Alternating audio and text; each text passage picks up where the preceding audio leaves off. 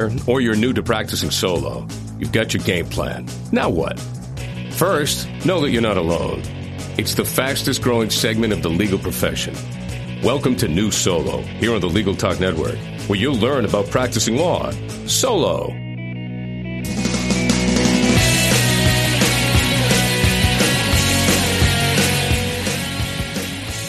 Thanks for tuning in to our program today. Before we get started, we want to let you know about something extraordinary happening in the legal industry. Right now, hundreds of independent attorneys just like yourself are working to bring a very special product to market. These attorneys are part of a development program at LexisNexis, and they are working under NDA on a brand new application that will change the way you run your practice. This solution, LexisNexis Firm Manager, is a web-based, highly secure application operating in SAS 70 Type 2 attested data centers. If you are interested in test driving LexisNexis Firm Manager at no charge, or to learn more, visit www.myfirmmanager.com/LTN. Welcome to New Solo on the Legal Talk Network. We're glad you could listen today to our podcast. I'm attorney Kyle Gelcher. I'm a solo practitioner from Springfield, Massachusetts. I practice a variety of areas of law, including civil litigation, business law, entertainment law, intellectual property, and consumer law. On New Solo, we're going to talk about all the things you may not have learned in law school if you're a young lawyer, and all of the things you may be facing if you've left a larger firm and now you're starting out on your own, or with colleagues in a smaller firm. Today on New Solo, we will talk about business etiquette, and we're going to talk about resources for new lawyers. Joining me today is Donna Gerson. Donna is the author of several books on legal career issues, including Choosing Small, Choosing Smart, Building Career Connections, and The Modern Rules of Business Etiquette. Having spent many years counseling law students and graduates, working with legal employers, and visiting law schools nationwide, Donna understands the demands facing law students and current hiring trends and practices. Welcome to New Solo, Donna. Thank you, Kyle. It's a pleasure to be here. Well, let's dive right into things. Many solos have an online presence both personally and professionally. What are some common mistakes that new lawyers are making with their online websites and profiles? That's a great question. I want to kind of break it down into two parts. First about websites and then about these social media profiles. Now, based on my experience interviewing lawyers over the past decade and reporting on the profession and speaking to law students around the United States, I have a unique perspective drawing from those lawyers who engage in the hiring process at small, mid-sized, and large law firms. When it comes to social media, there are probably two principles that should guide lawyers and law students in their decision-making process, and those two principles are discretion and good judgment. Whether you're looking for a job or seeking to attract clients, you need to convey discretion and good judgment at all times.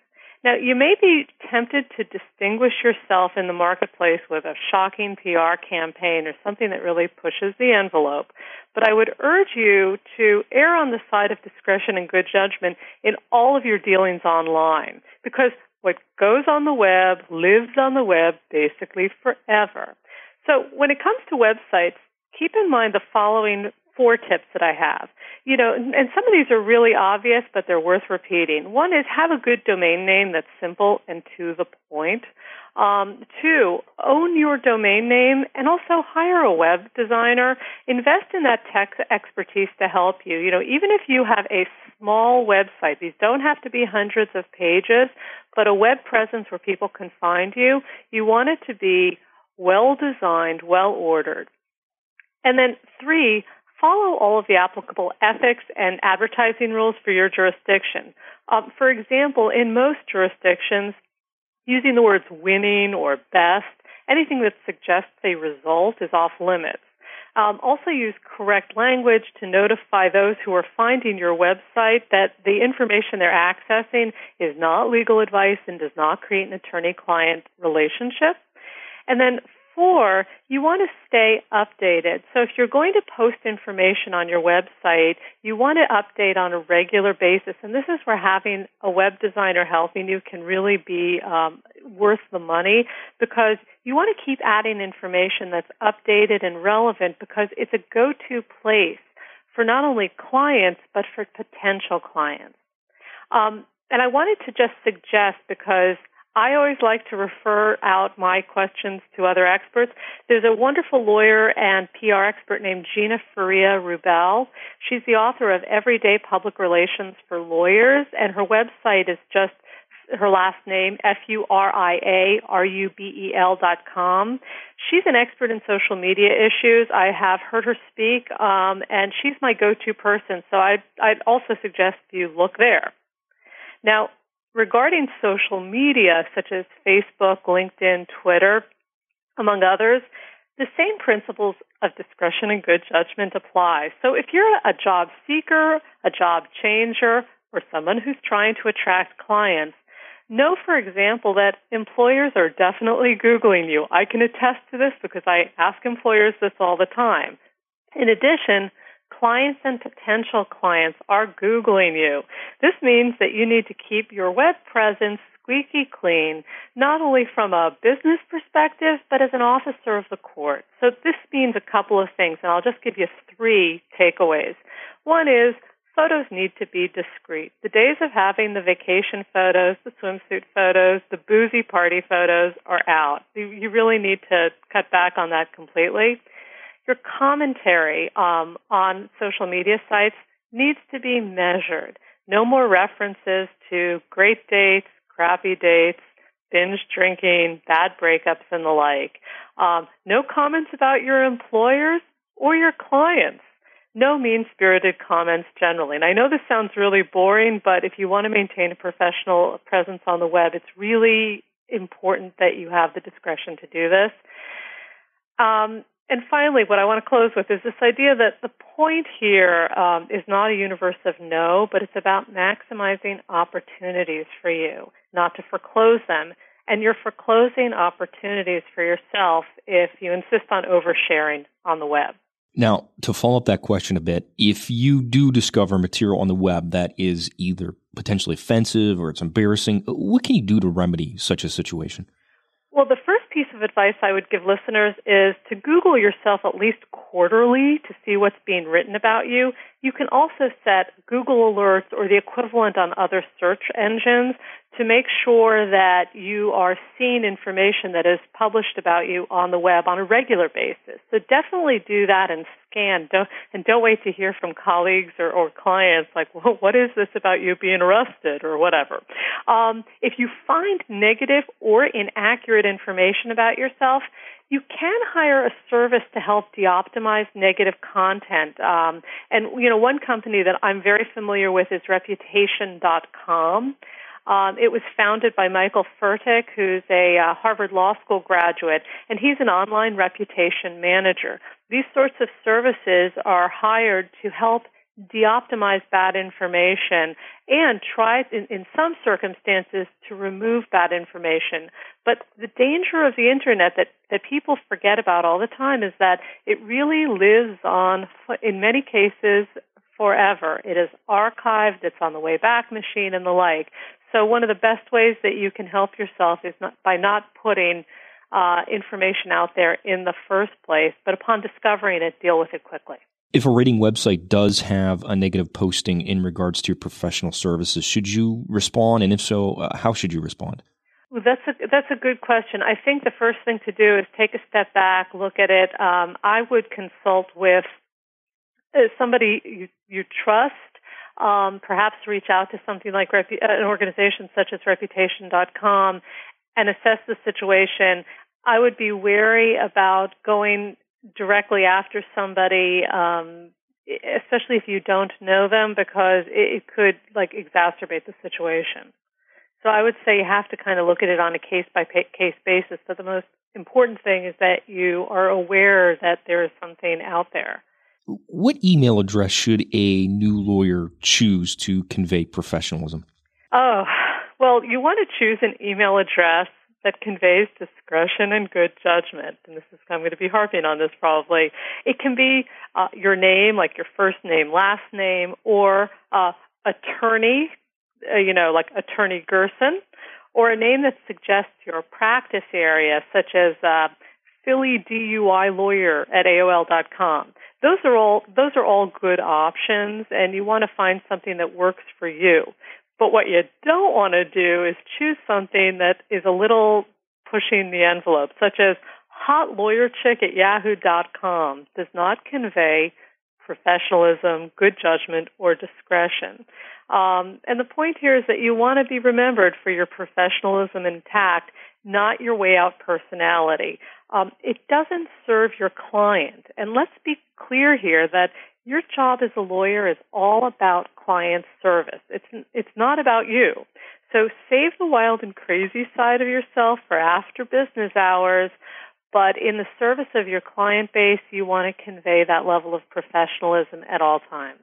What are your thoughts on sending private or confidential information via email? Well, email is the way we do business now, but it's not the only means of communication, and we've lost track of that because everyone just thinks automatically email. There's also the telephone, there are printed letters, and there are conversations in person. So you want to be able to sort of use that toolbox of communication tools in an effective way that works for you. Now, sensitive documents are sent via email all the time, but you have to keep in mind that emails can be misdirected in error. For instance, you hit the wrong address button and your autofill puts in the wrong name, or the recipient of the sensitive document decides to send it to a third party. So once it's in email, it's the Wild West. So you want to keep in mind that depending on what the document is, that some of it might be sent by email, some of it should be printed out and mailed, and you have to make a good decision that way. In addition, you want to remember that everything you write relative to your work, whether it's email or print, but especially email, is discoverable in litigation. Therefore, you want to think really hard before you write and send messages that say things such as, "I'm not sure we have enough facts to win this case," or "this case is a dog." A lot of times we're writing to our colleagues, we're writing to whomever, and we start to spout about a case or a client, telling them what we think our chances of winning are. And when things go south, that information can be discoverable. So you have to really use a great deal of discretion in what you write. Now, it's different. You can pick up the phone or you can have a one-on-one conversation with someone and say, "I'm concerned that we don't have enough factual information to build this case." Now, that's way better than sending an email. So with that in mind, I would advise listeners in the following ways. First, when it comes to email, think before you write, and definitely, think before you press the send button. If you have something sensitive or negative to say, email might not be the best vehicle for that communication. It may be the case that you ought to pick up the phone or visit in person. And also keep in mind that one of the great limiting factors of email is that it lacks nuance and warmth. You can't tell when someone is joking, teasing, just being a creep, having a bad day. You just don't know. And misunderstandings can escalate very quickly, especially when you're dealing with opposing counsel. And that's why alternative means of communication are so important. If you feel like emails are spiraling downward, pick up the phone. Meet someone for coffee in person, but you want to diffuse the situation before it becomes a disaster. If something is really confidential, consider sending it via snail mail or personal messenger. And 3, assume that email will be shared, so be careful what you say. And by the way, on the subject of communications and lawyers, here's a good rule of thumb. Think before you speak, whether it's an email or in person. I take Amtrak a great deal between New York and Philadelphia and Washington, D.C., and invariably, I'm on a train with a bunch of lawyers and accountants, especially when you take the morning train and the evening train back. I can't tell you how many times I hear lawyers talking about cases and naming clients, and how many times I've heard 2 associates who are sitting together and just tearing apart different law firms and naming names while you're sitting in the next row. So I would say use self-control and think before you start writing and speaking, because it will really help you in the long run and the short run. Well, we need to take a short break. When we return, more with Donna Gerson.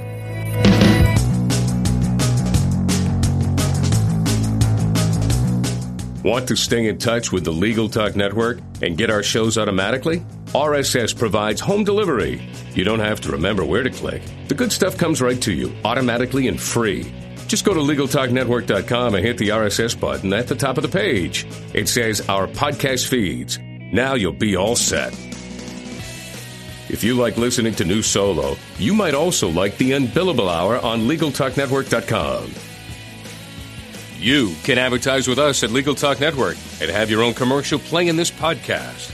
Just give us a call anytime at 781-551-9960 or shoot us an email at admin@LegalTalkNetwork.com. You never have enough friends or followers, right? Check out Legal Talk Network on Facebook and Twitter, LinkedIn too.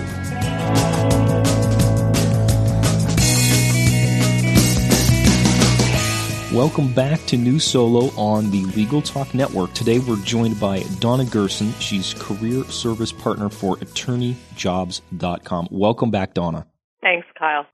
Let's get back into it. Is there a proper way to introduce yourself to someone on the internet? For example, if you want to make a contact on LinkedIn to somebody that you don't know. LinkedIn can be really wonderful, and I've heard from lawyers that it actually does work to reach out to people via the system. So the first piece of advice would be definitely learn LinkedIn, get on LinkedIn, know how it works, and make an effort to create a presence there. I probably spend about 5 minutes every morning sort of scanning it. I try really hard to post on there, and it works. If you follow the directions on LinkedIn for how to make a connection through someone who knows somebody, it definitely has yielded benefits, and I would say use that. Now, another way that you can connect in with somebody on the web is by asking someone you know to help introduce you just by regular email. And I do this all the time for people, and it has been done for me where somebody says, they copy in somebody who wants to be introduced, and I'll say, Donna, you need to meet so-and-so. I'm copying her here. Here's what you have in common, and I think you guys ought to talk. And then they kind of get out of the picture. And if you're doing your job as a good networker, you pick up on it right away and say, yeah, let's talk. It just happened to me last week with somebody, and I made a fabulous connection with a lawyer in Chicago. So I definitely encourage you to use LinkedIn, but also to use just regular email, correspondence introductions. Many new lawyers have smartphones, whether they're solos or they're working in a big firm. What are some BlackBerry or iPhone do's and don'ts? There are so many, and it's probably an overused joke at this point to talk about the Crackberry, but people are addicted to their personal computing devices and telephones, and you have to be as a lawyer nowadays because we're a client service business. We are a 24/7 profession, and you need to check on a fairly regular basis, but you also have to have parameters. So here are some ideas that I have based on my vast experience dealing with a lot of lawyers. First, when you're meeting with lawyers or in a client meeting, don't check your BlackBerry or iPhone absent-mindedly. And I think we've all gotten into this habit of we can't take a moment of boredom or downtime in our lives. And so we're just constantly checking it to check it. I try to make parameters for myself where I won't check it during, family meals. I won't check it when I'm in transit somewhere because I figure driving and texting is really a bad idea, and we know that. So try to create parameters for yourself with the understanding that when you're in the middle of a deal or in litigation, you have to be available, but if it takes 5 extra minutes to get there, really take it. The other rule that I have for BlackBerries and other handheld devices is you have to use proper punctuation when replying. A lot of people feel this misplaced sense of informality because the screen's little, and when you're writing to friends or family, it's really common to abbreviate everything in writing code, but not in the workplace. You want to make sure that your correspondence is very clear. And, it's okay with BlackBerry communications that if you're not available at that moment, to write back promptly and say, can we talk at 9 p.m. or, received message. You want to acknowledge that. When's a good time for us to talk? And try to find a time. Is there a proper way to network at a social function? Books have been written about this. There are so many do's and don'ts for social functions that and I write about this extensively. I'm going to give you 4 good ones, and also some other resources. The biggest mistake I think that lawyers make is they travel in a pack, and this is especially true like with newer associates. You go to a bar association event and you're supposedly there to meet people, but what you do is you sort of hang with your crowd, you sit with your crowd, you do everything, and you haven't met a single new person. So you want to try to break away. I think it's a huge mistake to show up at any social event or anywhere, frankly, without having business cards. I think that you want to throw a few in your wallet, a few in your pocket, and have those available.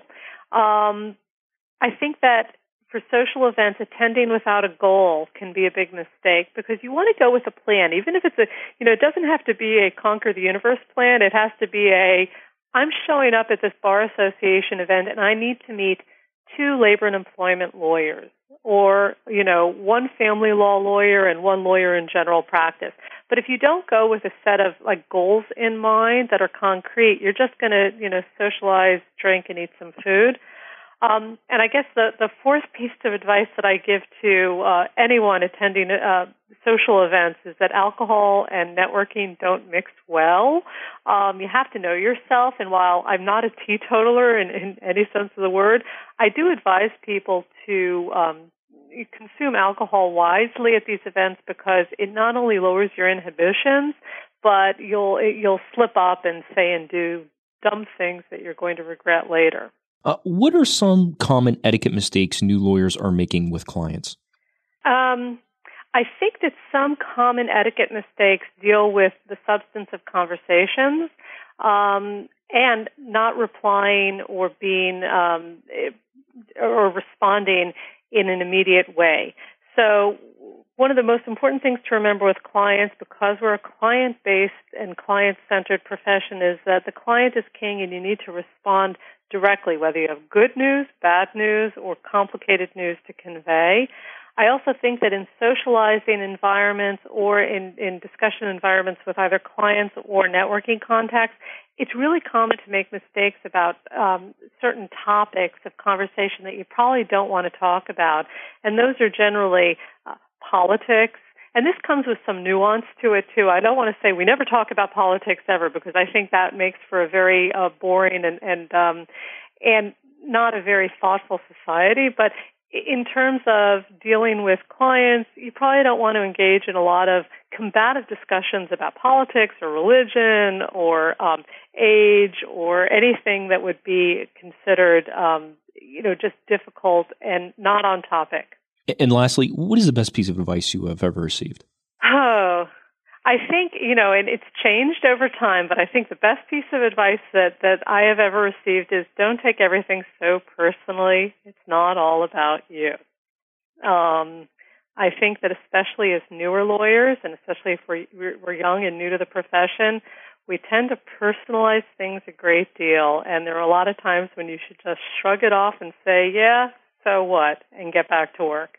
Well, that about does it for this edition of New Solo. Remember, you can find all of our shows at LegalTalkNetwork.com. You can also subscribe to this program through iTunes. A very special thanks to my guest, Donna Gerson. Thank you for joining me today. Donna, if someone wants to find more information on today's topic, how can they reach you? Oh, you can find me on the web at www.donnagerson.com. And, of course, you can contact me directly at Kyle@LegalTalkNetwork.com. We're out of time. I'd like to thank our sponsor, Firm Manager from LexisNexis. You can find out more about Firm Manager at myfirmmanager.com/LTN.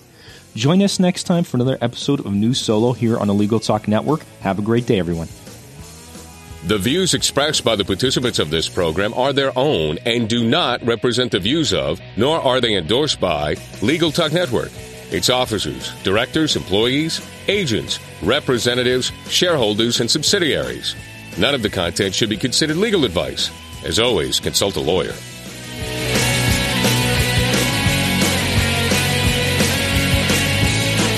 Thanks for listening to New Solo today. Hope you'll listen to next month's edition with attorney Cal Gelcher, right here on the Legal Talk Network.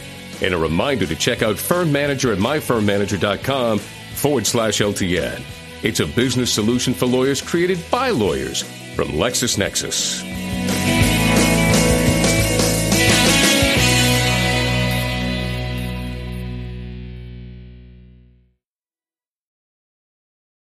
If you're a lawyer running a solo or small firm and you're looking for other lawyers to talk through issues you're currently facing in your practice, join the Unbillable Hours Community Roundtable, a free virtual event on the third Thursday of every month. Lawyers from all over the country come together and meet with me, lawyer and law firm management consultant Christopher T. Anderson, to discuss best practices on topics such as marketing, client acquisition, hiring and firing, and time management. The conversation is free to join, but requires a simple reservation. The link to RSVP can be found on the Unbillable Hour page at LegalTalkNetwork.com. We'll see you there.